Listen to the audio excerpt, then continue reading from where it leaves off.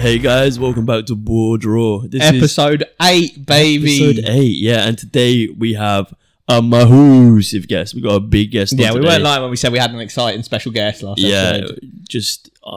It's a great 45 minutes talking about football. We got Dan, otherwise known as HLTCO, on, and we're going to be talking all things Palace. We're going to talk about all how he got into football, everything. So sit back, relax, enjoy. Hey guys, so we are joined by our man Dan, otherwise known as HLTCO, on Twitter, on Patreon, across the board.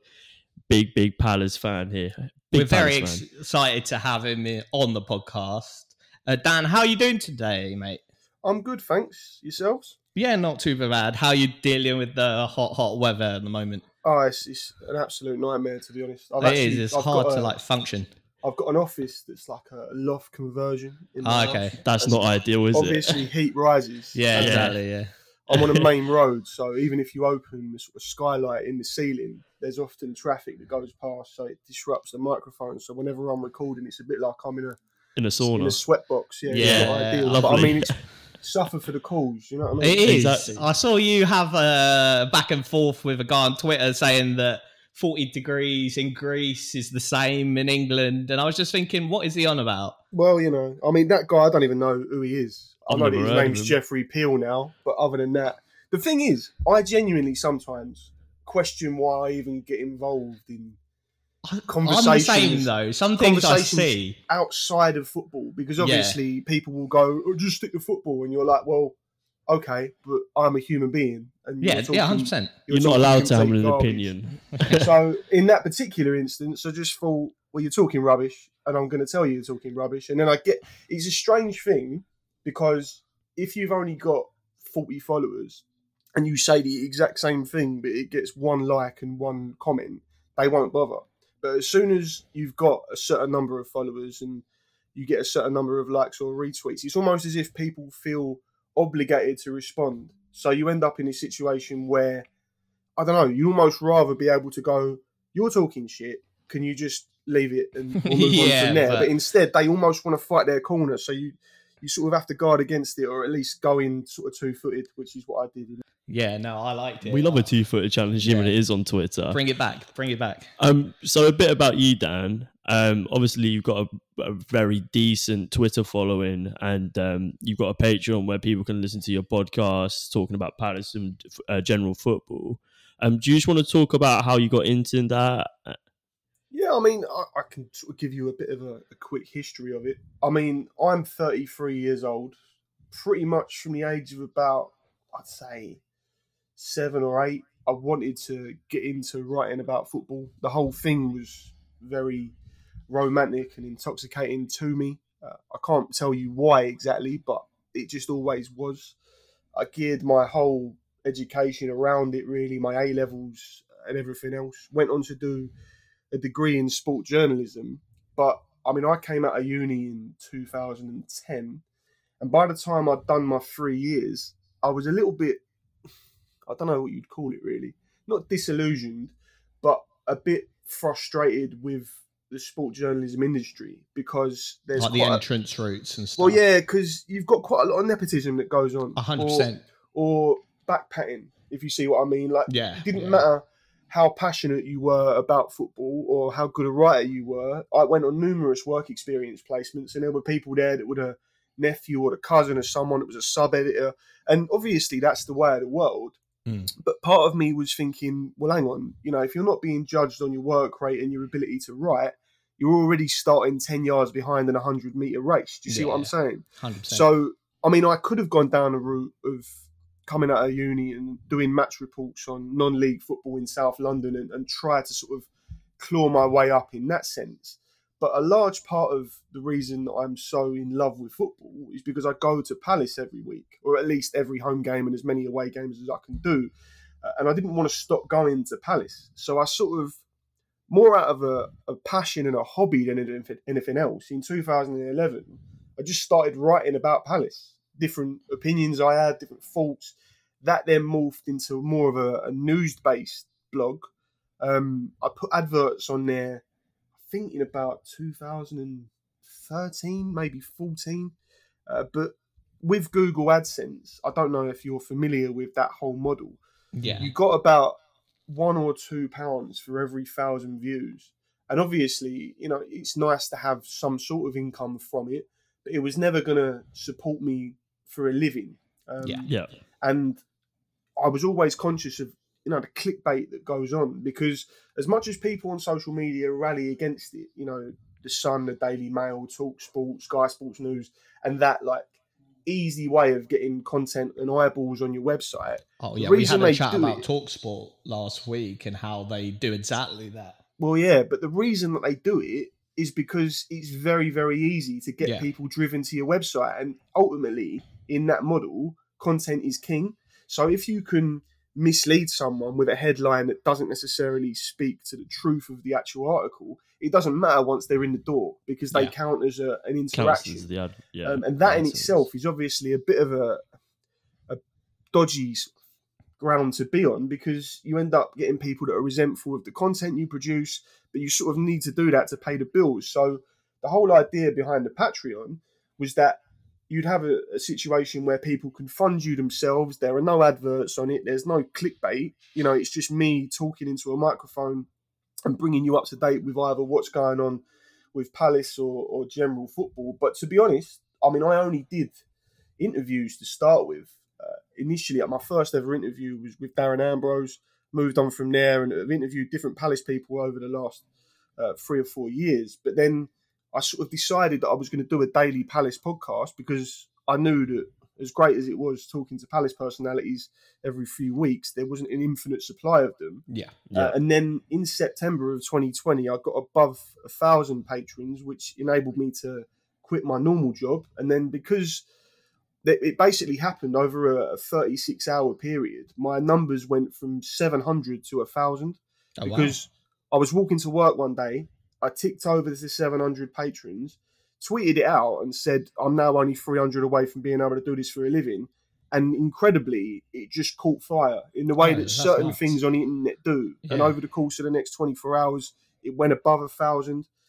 A lot of those people weren't Palace fans. And I knew that with the best will in the world, it wasn't as if a Spurs fan was going to stick around for more than a month or two listening to a daily Palace podcast, because with all due respect, they're not going to be that interested in it. So then I started doing the general football podcast alongside it to sort of retain those listeners. And thankfully, what are we now, almost 2 years on, I'm still managing to carve out a living doing it. So yeah, that's pretty much the story of it in as quick as way as I can tell it. That's super exciting that you've turned your passion from a passion into what you now say is your full-time job, and that's super exciting. I think that's a dream for every football fan, isn't it? But like you said, the industry, to get into it is super hard, so carving out your own niche is kind of the ideal way. In terms of your love for Palace, I was listening to your podcasts, I think it was a few weeks ago, your love letter to football.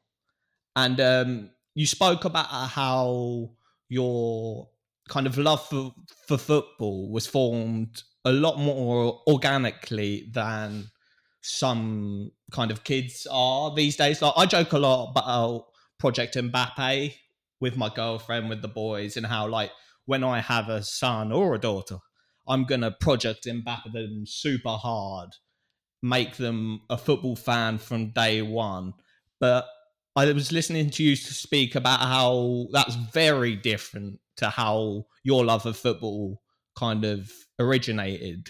Could you kind of talk a bit about how your love for football started? Yeah, I think it's probably important to highlight that my dad is as big a football fan as me. It's not as though he's some sort of hands-off, only watches match of the day for 20 minutes. I will talk to my dad probably upwards of half hour every single day about football, not just about Palace, but about what's going on. But as I said in the podcast, obviously, a bit of a plug if anyone hasn't listened to it. It's we'll free send them your and way, available to listen to on Twitter. It sort of, and I sort of credit him really with the way that he went about it, because he didn't ram it down my throat. It wasn't a case of, I'm a football fan, so you have to be a football Yeah. fan. But he was always sort of there to guide me through it, if you see what I'm saying. So, like, I remember there was a game on when I was 5 or 6. Chelsea were playing on the TV, and back then, what was that? 94. There was not as anywhere near as much football on the TV as there is now. So the fact that Chelsea were on the TV in itself was a novelty.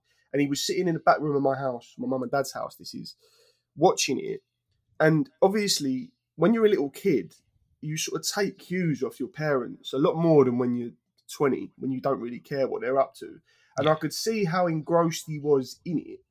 And that in itself made me curious as to exactly why he was so intently watching the TV, because he'd have the news on, or he'd have the weather or EastEnders or whatever was on the TV, and he'd sort of be paying passing attention to it. But he was watching this game of football as if his life depended on it. And obviously your dad is your hero for most people when they're a little boy or girl. And I just wanted to know what it was that he was watching and why he was so engrossed. And little things like that. There was the FA Cup final of 1996. Manchester United were playing Liverpool. It was a game that, remember, I don't know if you ever have heard the story about the Liverpool players with the white suits when they went on the pitch before the game kicked off at Wembley, and they were wearing these cream or white suits. And it was almost as if they thought they had the cup final won before a ball had been kicked. Okay, It ended up with a situation where the game wasn't particularly great, but Eric Cantona scored the winner. I think it was either towards the end of 90 or in extra time. And they won 1-0, Man United. But I was 7 at that point, and we were at a wedding.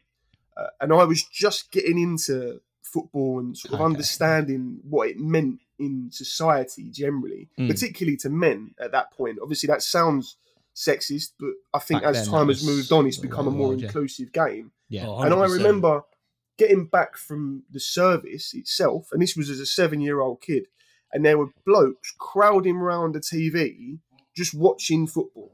No one was really talking. And obviously, throughout the wedding, everyone's chatting, everyone's sort of congratulating the bride and groom and the parents of the people that were getting married, and it was all very nice. And we went back to this pub or this venue, wherever it was that this wedding took place, and there were 20 or 30 blokes just crowded around his telly. Yeah, and eyes glued to the screen, And once again, you know, as a 7-year-old kid, particularly as a little boy, I sort of wanted in to what that was. Involved, that's it. And that sort of stuff was what made me ultra curious, really, as to exactly why this got so many people so engrossed. And obviously the summer of 96 was Euro 96, which was in this country. Again, another little story, and I'm sort of going through my own head here, just off the top of my brain. We were at Legoland, and the first game of the Euros, England were playing Switzerland, and we were there with some family friends, and my dad and the guy that we were with, who was the parent of the other 2 children we were with, had recorded it on a VHS. So they were trying to avoid the score all the way through. We were in a queue to go on a ride at Legoland, and this bloke had a radio. Alan Shearer scored after 2 minutes, I think it was, and just went mad in the queue. And then every bloke around him was just asking him what had happened, and he was telling them. Oh, wow, and once again, you know, you're a 7-year-old kid, and you think this is something. This is not just normal life. And I think that has been a thread that has continued throughout, really, and has just grown. Yeah, I really think the way that a lot of people get into football is an accumulation of events like that. It's the special moments that you do remember, like the wedding, like Legoland, which have built you into the person that loves football today. And everyone has their own unique backstory as to why they love football and their own special moments. So it's just brilliant.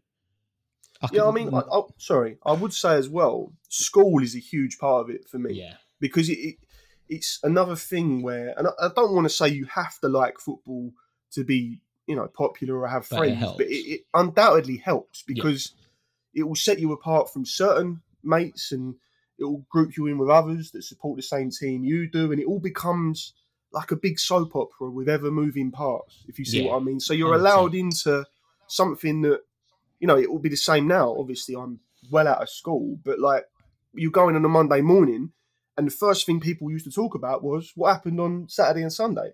And it gives you that routine and that structure. And I think it's something that I often say. I feel sorry for the people that aren't involved in it to a proper level, because I feel like they're missing out on a core part of what having, that tribal nature to you is. It is a pleasant thing to do most of the time. And it provides you a fallback. Like, you could enter an unknown space with unknown people, and you can always think 9 out of 10 times I could pluck up a conversation about football and that'd bed me in, and I'd just lose those nerves about, how do I approach these people? What do we talk about? That's always a good kind of fallback on.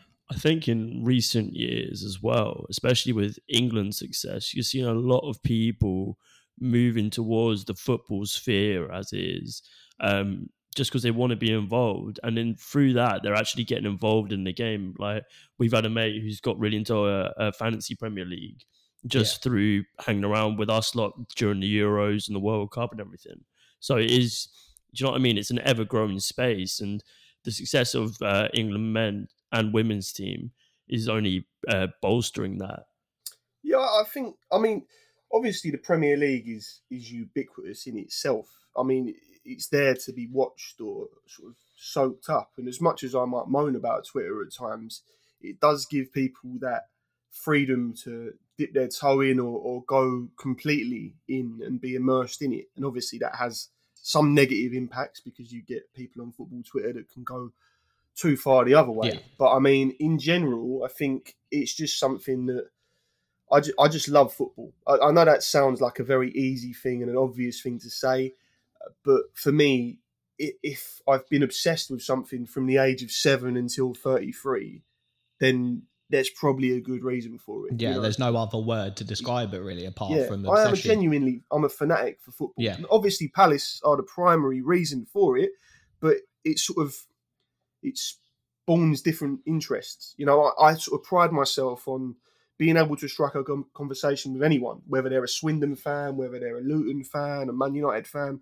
And I can sort of tell within 2 or 3 minutes of talking to someone that says they like football, whether or not they just watch Match of the Day and look at the back page of the Sun, or whether they do actually involve themselves in the sport. And I think going is certainly something that differentiates your sort of casual football fan from one that will embed themselves in it completely. Yeah, 100%. Well, you've got a Arsenal fan in myself and a QPR fan in Luke. So we're a bit all over the place, but we can talk about that another time. One thing I wanted to talk about, following when you brought up the 96 Euros and you were at Legoland, the 97 playoffs, obviously you're known as on Twitter is Hopkin looking to curl one. And that's from Palace playing Sheffield United in 97 playoffs. Do you remember? So you must have been about 8, 9 at that point. Yeah. Do you remember what you were doing on that? Well, I wasn't actually there. So here's the mad thing about it. It's weird because obviously the goal itself is now synonymous with the Twitter page, the podcast and everything else. But what I wanted when creating the name for the Twitter page was something that had an emotional attachment for Palace fans. Yeah. And regardless of whether they just got into supporting the club, whether they've been going 50 years, it was a playoff final goal in the 90th minute. The game was 0-0 at the time. Terrible game of football, by the way. And he's put it top corner and we got promoted to the Premier League. And obviously the commentary itself, David Hopkin, little tiny gap, and then looking to curl one as it hits the back of the net. It's iconic. Yeah. And that in itself was really the main reason why I chose that goal. Not because, it was the moment for me that crystallised my love of the football club. It just went very well with what I wanted to sort of symbolise with the Twitter page. Yeah, someone like has top actually 3 or top 1 Palace moment. Yeah, for someone has actually than yourself said in recent times, had the blog been, or the podcast as it is now, had been founded in say 2015, it'd probably be called Zaha. Oh yes, but I mean that is part and parcel of the ever-changing sort of patterns of football, I guess. I mean, QPR had one pretty similar with Zamora in the last minute. Yeah, exactly. I tried to call the podcast Zamora, but Roz wouldn't have it. Well, you've got a different set of fan bases. That we have to give. Yeah. I think we'll move on to Crystal Palace and talking about their pre-season last season and their expectations for this season. Obviously, last season you had Vieira come in very early, and I think he was favourite to be sacked before Christmas. And what a season you had, really, with the squad you had, such a youthful squad with such exciting players. Which was new for Palace as well, because under Roy, it was kind of a lot of... it was known entities, wasn't it? Yeah. It was Prem-proven, kind of late in their career. So, but Vieira kind of freshened up the squad. And at that point, Vieira had just come off of kind of like an up and down time previous to Palace. And so what was your kind of first thoughts when not Vieira linked with the job, but when he got the job, what were you thinking? Well, I mean, I don't know how well you remember that period of time because it's just over a year ago now. But prior to Vieira coming in, we were very heavily linked with Lucien Favre. Yeah. And that was at the final stages of being done. Like, it had got to the stage where he'd said yes and we'd started the visa process. And then he got cold feet and pulled out. And I'm not going to lie, myself, pretty much every other Palace fan were devastated by that because he's a manager with huge pedigree who we really thought was a great coup for the club. And then to have that fall apart at the final moment was pretty grim. And then the Patrick Vieira stuff, there was no real rumour about it before it actually happened. It got broken by David Ornstein that he was going to be appointed. And there was no suggestion of it beforehand. It was just, right, well, Palace aren't getting Lucien Favre. It's all systems go with Patrick Vieira, and on we go. And I'm not going to blow my own trumpet here, but you can imagine there were a fair few Palace fans that were genuinely concerned about exactly what was going to happen, because at that point we had the oldest squad, or one of the oldest squads in the league. There were a huge number of players out of contract. The football that we played under Roy, particularly in the last 12 to 18 months of his time with us, was the opposite of inspiring, let's just say that. And I think the size of the job was such that it just seemed like it would be too big for almost anyone. It seemed like it would be beyond him, because obviously his managerial experience up to that point was fairly limited. It was pretty lowbrow. Wasn't probably known for overhauling a squad, stamping an identity. So it was something new to him. But I think that's something that like kind of caught everyone off guard. Obviously, how quickly he could stamp his identity on that team. Yeah, and I think, go on. For me personally, continue. Go for it. Well, so I was just going to say, in relation, I don't want to do down Roy Hodgson here, and some people have been a bit critical of me amongst the Palace fan base because they feel like I take pot shots at him, but it's not really what I'm trying to say when I put this across. Roy Hodgson's time at the club had run its course in the sense of he came in, we needed a stabilising hand. He did exactly that. For the first 18 months, things were great. He had a very good squad: Ruben Loftus-Cheek, and Wilf, and Michy Batshuayi, and Yohan Cabaye. There was good footballers there. But the last 12 to 18 months, it was very much as if he'd have been happy with 38 0-0 draws.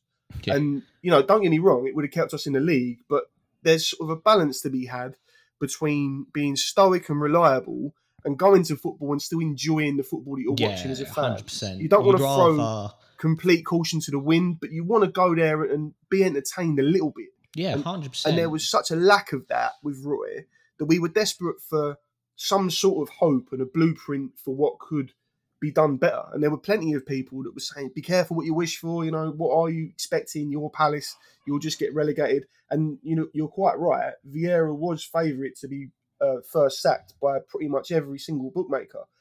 So the fact that, he came in and was able to stamp his authority so quickly is impressive. But I think genuinely, for players like Wilfried Zaha, for Mark Gay, for Rabir Eze, you have to remember, Roy Hodgson is, at that point, a 73-year-old man. He doesn't have the connection with those lads. Whereas they've all grown up watching Premier League football.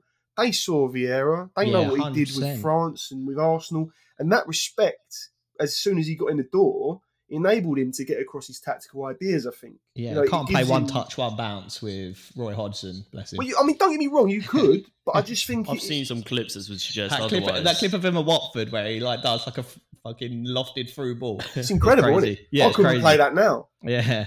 Well, were you talking about how you'd rather a bit more of inspiring football? I don't want to liken it too much to Arsenal, but obviously we went from Emery to Arteta, and everyone, like with Palace's situation where they're saying, oh, be careful what you wish for, because Emery did all right and then we got rid of him. But I think amongst the Arsenal fans, or most of them, they would say that the football was so uninspiring that we'd rather take the risk on a project, on a potential identity that we could get behind, rather than this kind of flat, uninspiring football that might get us top four, might get us an occasional trophy. We'd rather a bit more of an identity in something that we can believe in. I think that's obviously not totally the same for Palace, but not too dissimilar.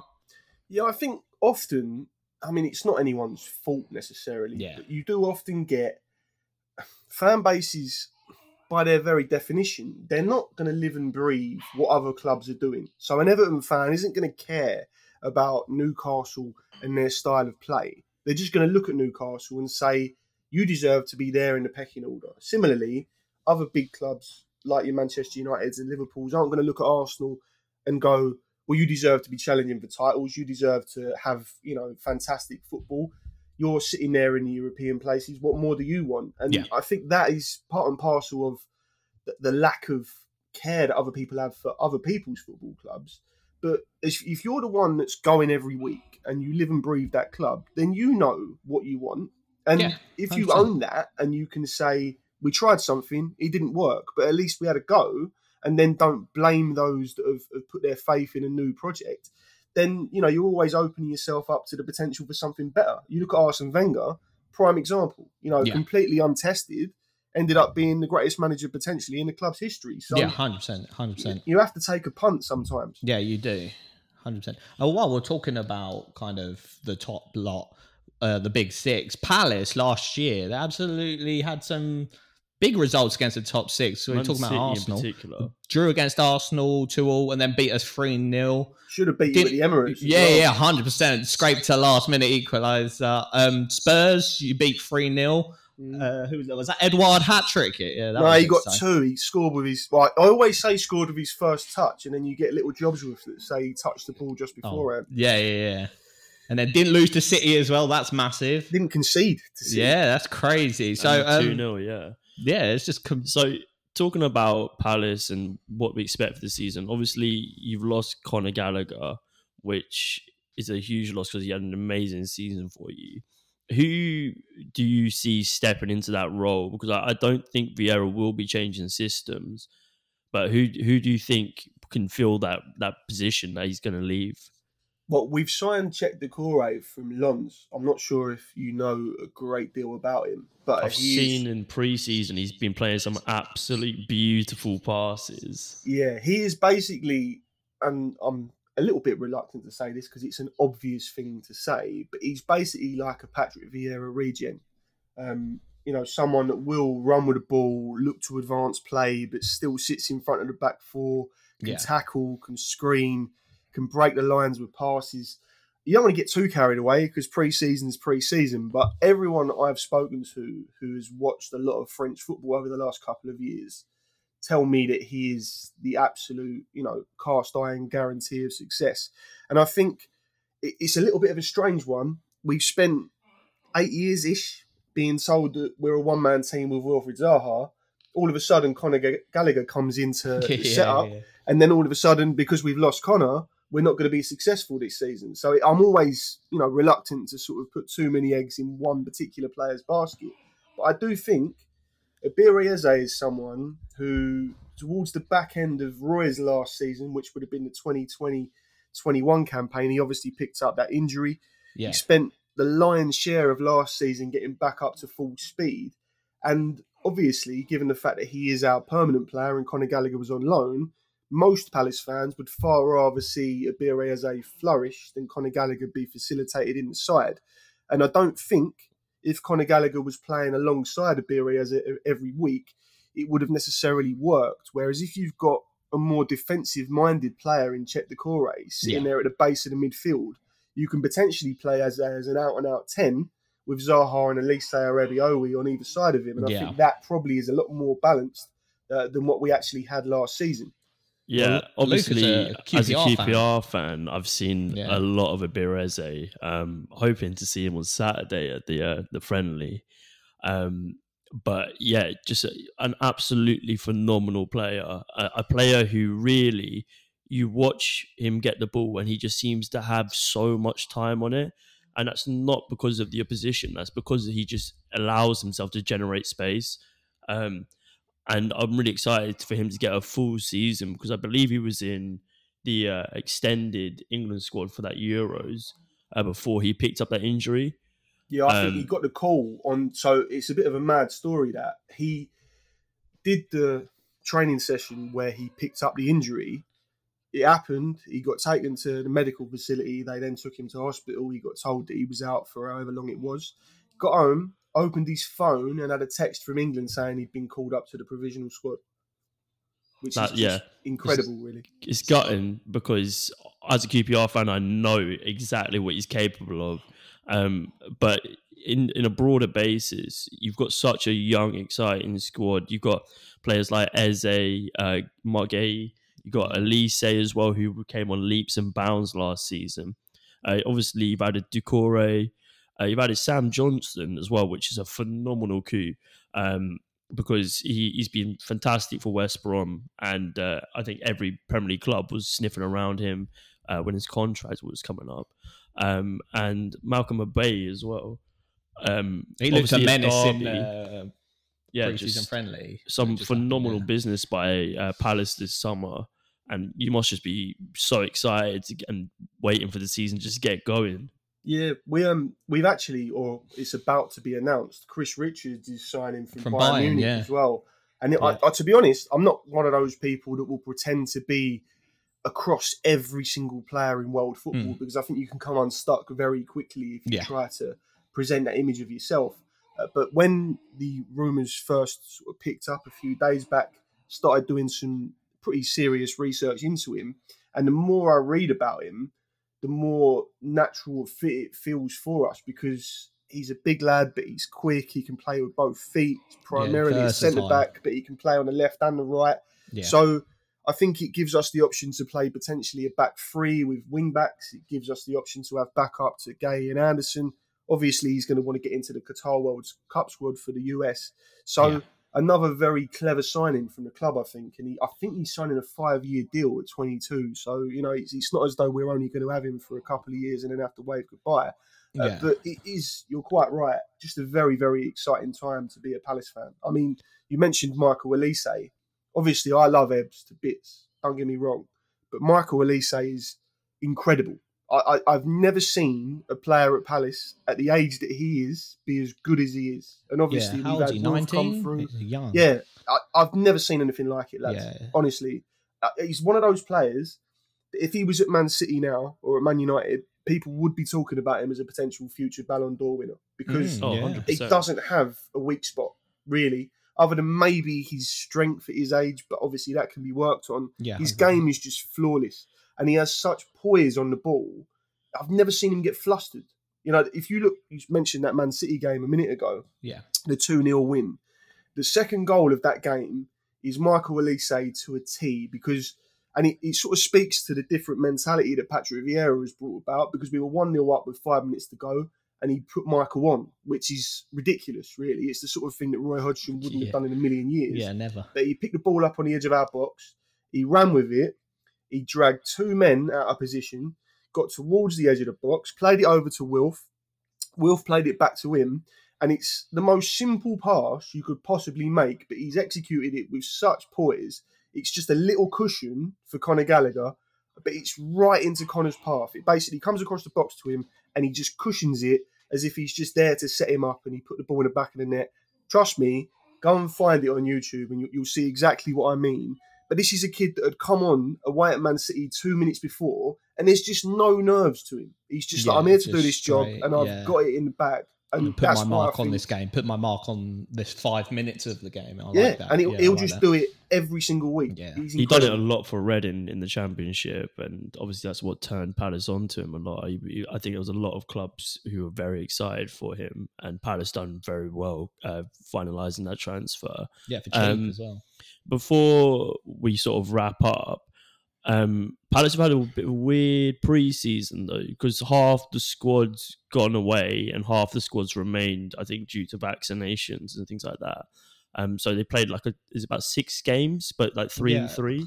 Because I was looking at their Twitter, and did you have like 2 friendlies in a day? Because I saw you playing United, and then you had another friendly. We played Man United the other morning because it's obviously in Australia. It was at the MCG. And then we played Gillingham in the evening. Yeah. I was getting well confused. I was like, how have you got 2 games on the same day? But yeah. I saw, obviously, Luke Planche. He scored a hat-trick versus Ipswich. He obviously joined Derby last season on loan. And he got 3 goals and 8 for them, which is quite impressive for such a young lad in such a struggling side. Is he one to look out for? I would hope so. I mean, obviously, I've only seen him in Palace colours in pre-season, so you can't really get a solid grip of whether or not he's Premier League ready. I think from the noises that are coming out of the football club, he's more likely to go on loan to the Championship again this season than Ebiowi is. I think Ebiowi is looked upon as someone that can come off the bench and make a genuine difference almost immediately for us on that right-hand side. But who knows? You know, if he continues to play well in pre-season and score goals, then Patrick Vieira might well decide that he is someone that can be of use to the 25-man squad. Yeah. In relation to the split squads with pre-season, I'm not 100% sure what the thinking behind it is, but I would imagine that as far as I'm aware, the tour was signed off and agreed pre-COVID. And obviously Patrick Vieira has come in since then. It's something that we were contractually obliged to do. And that's why the lion's share of the first team players have actually stayed back in England, and quite a youthful group have gone over to the other side of the world. But you could spin it in a positive sense in that Patrick Vieira is having a lot of time up close and personal with those youth players, because if you haven't got them and you've got your Zahas and your Ezes, you're always going to err on the side of caution and play those players rather than throwing in people that you otherwise wouldn't. So really, it may well serve us well across the entire campaign, because a couple of kids that maybe wouldn't have got minutes otherwise might be brought into the first team squad because Vieira can trust them because he's seen what they can do at close quarters, or at least that's what I'm sort of telling myself right now. It is interesting. Before we let you go, what are your expectations for this season? Because obviously, like we said, fantastic transfer window. Exciting cup run last year, as well as semi-finals of the FA Cup. Are you expecting a cup run or a decent league run? What are you hoping for? I mean, obviously, you don't want to expect semis or finals of cups when you're a Palace fan. It would be lovely, and I think it's key to point out that prior to Patrick Vieira coming in, I think it was something like 6 straight cup competitions that we'd gone out in the first round. I think Roy Hodgson just did not care about cups. And I don't necessarily blame him, because he had a job to do to keep us in the league, and he did that. But once again, it speaks to the lack of romance and enjoyment that we had during that period. I think, obviously, the overall ambition is to try and push towards the European places this season. Not necessarily, Europa League, but maybe sneak into a Conference League position. I actually saw the other day, in the 9 years since we were promoted in 2013, we've finished between 10th and 15th every single year. So as much as we get put amongst the relegation candidates year after year, we've been pretty solid in terms of our overall league placing for the most part. But I can't see us finishing below about 14th. As much as obviously you don't want to count your chickens before they've hatched, I think the squad is that good and the tactical ideology has worked that well in the first year that you would hope there would just be a little bit more in the way of progression this season. But at the same time, I don't want to predict that we're going to finish in Europe, because you can't say for sure. So, well, I think we're going to do a bit of a predictions for the Prem, but I've got Palace finishing 8th or 9th, in my Yeah, opinion. I think anything above sort top of half would be 10th ninth, would be yeah. a great finish for Palace, especially if they can contend with the likes of like West Ham, Leicester, maybe New money, Newcastle, yeah. Yeah, maybe even Wolves if they can turn their sort of Yeah. fortunes around and play a bit more exciting football. But obviously the age of the squad allows you to sort of have those years where you're there and thereabouts without worrying too much, because even if you don't keep those players, you're going to sell them on for a decent amount of money, which, given Palace's recent transfers, will be well invested. Yeah, I think that is really the business model. You know, as much as you don't want to sound defeatist about it, we need to be realistic. And players like BoreDraw and Michael Elise, they're not coming to Palace to stay here for their entire careers. They're coming to be given a decent platform to play in the Premier League, to play progressive football, and then, you know, move on to bigger clubs in the footballing food chain. But, I mean, you take Michael Elise as a prime example. He cost us £8 million. And, you know, a year on, you're looking at if anyone's paying us less than 40 or 45, you feel like they've robbed us. I mean, you look at Jack Grealish to City for 100 million. Exactly. He only really had one good season in the Premier League with Villa, and that skyrocketed his valuation. Yeah, and he's English. And there's no reason it can happen, like you said, happen with Eze or Elise. You know what I mean? Even Mark Gay as well, phenomenal defender, and it's very exciting times. Yeah, I mean, take Chris Richards, the one we're about to sign, as a prime example. You know, he's a 22-year-old that's comfortable on either foot, can play across the back four, has pace, has all the attributes you'd really need to be a success in the Premier League. Even if he just plays regularly for a year or two, I think the overall fee, including add-ons, is something like £13 million. So, you know, if you're a 24, 25-year-old defender by the time 2 or 3 years have passed and you've played regularly in an upwardly mobile Premier League side, you're going to be commanding 30 or 40 million quid. It's just a guarantee. 100%. So it's a very sound business model. Obviously, it's going to be a bit heart-wrenching when we have to wave goodbye to your Michael Elise's and your BoreDraw's. But as you just mentioned, you would assume that the recruitment team will invest that money properly. And I think that's the difference now compared to a few years back, really. Yeah, I'm still not over Eze leaving, so thanks for bringing that up. Do you know what, Dan? It's been absolutely fantastic having you on. Chat. And I really would love to have you back on at some point during the season. Yeah, hopefully when Palace are top of the league. Well, you know, we might surprise a few. I don't know about a title. I don't know about a Leicester City-esque push, but yeah. Got to shove 20 on before the season starts. So we got Arsenal first day, haven't we? Yeah, we do.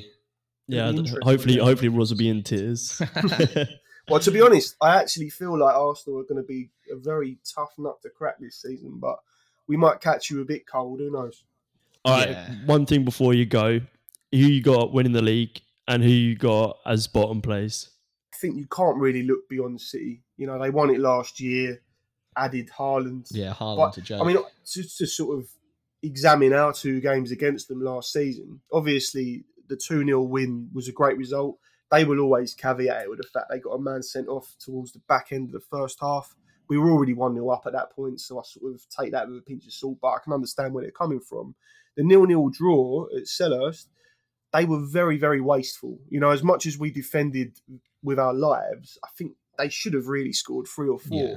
And if you throw someone like Erling Haaland into that setup, given how prolific he is, I just can't see anyone living with City, really. I mean, Julian Alvarez played last night and he looked an absolute revelation for him as well. So, I mean, look at Zinchenko. He's left Man City. He's a fantastic footballer. And yet he couldn't get regular minutes in their side. And that's the levels that you're talking about. So that would be my only worries about City. Is their outgoings, big names like Zinchenko, Sterling, Jesus. But like you said, their squad is so stacked that maybe they can lose those players and still walk the league pretty easily. I mean, don't get me wrong. Like, obviously, Liverpool are there or thereabouts. Yeah. But I think, I actually said it on my podcast this morning, funny enough.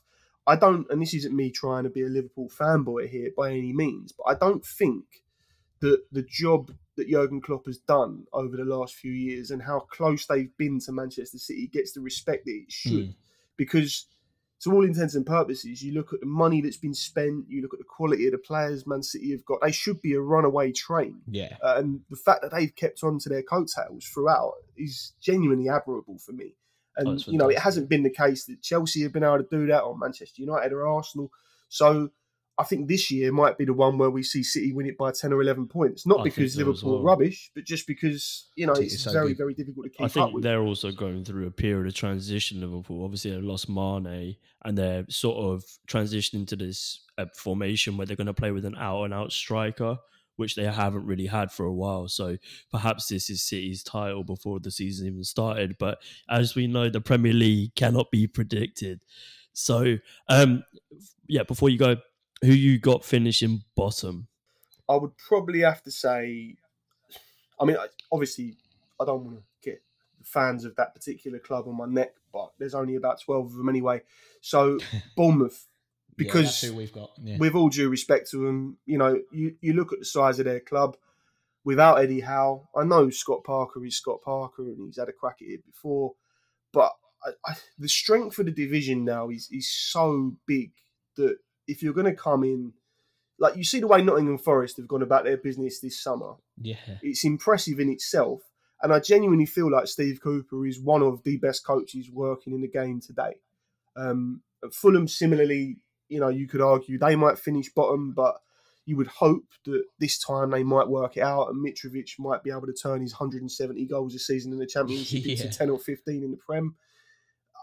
I mean, you could make cases for the likes of Brentford or, I don't know, I think Bournemouth are just the easy option, really. Yeah, we discussed this last week. Out of the just promoted teams has been the least inspiring. So that's their transfer activity has been pretty much stagnant. Yeah. They haven't really made any additions or anything that's going to really catch your eye. So if you want to be completely left field, and this is just coming to me off the top of my head, is Everton. Because, they look bad, don't they? I mean, I know it's a friendly and they've lost to Minnesota 4-0 last night, but they've lost Richarlison. Yeah, and if you talk to any Everton fan, without him, they were gone. It's as simple as that. And I don't think they can invest a great deal of that because of financial fair play. So I don't, this isn't me, coming across as some sort of anti-Lampard hater, but I'm just not sure it's going to work. If you see what I mean. I mean, they finished the season playing Alex Iwobi right wing back, so I think that says all it needs to say. And obviously, from my own personal perspective, I hope it's Brighton, but I don't think there's a chance of that. I think Graham Potter's is good manager. Yeah, you do well. Anyway, Dan, it's been absolutely amazing having you on. No worries. Thank you so much. Do you want to plug your socials on your Patreon before you leave? Yeah, I'm on HLTCO on Twitter, and if you want to look at the Patreon, I record a daily Palace podcast Monday to Friday and a daily general football one Monday to Friday as well. £2.50 for each of them or £4 for both. I like to think it's relatively good value for money, sort of a roundup of the game in 20 minutes each morning so you can go about your day. And other than that, follow me on Twitter or don't. If you don't like me, it's up to you. He's really popular with Stan Collymore, so that says all it needs to say. Been blocked for 12 years. Oh, fantastic. We'll get there one day. So much, Dan. It's we been really an absolute appreciate pleasure, it. mate. No worries. Thank you very much. Cheers, mate. Speak soon. Cheers, mate. All good, mate.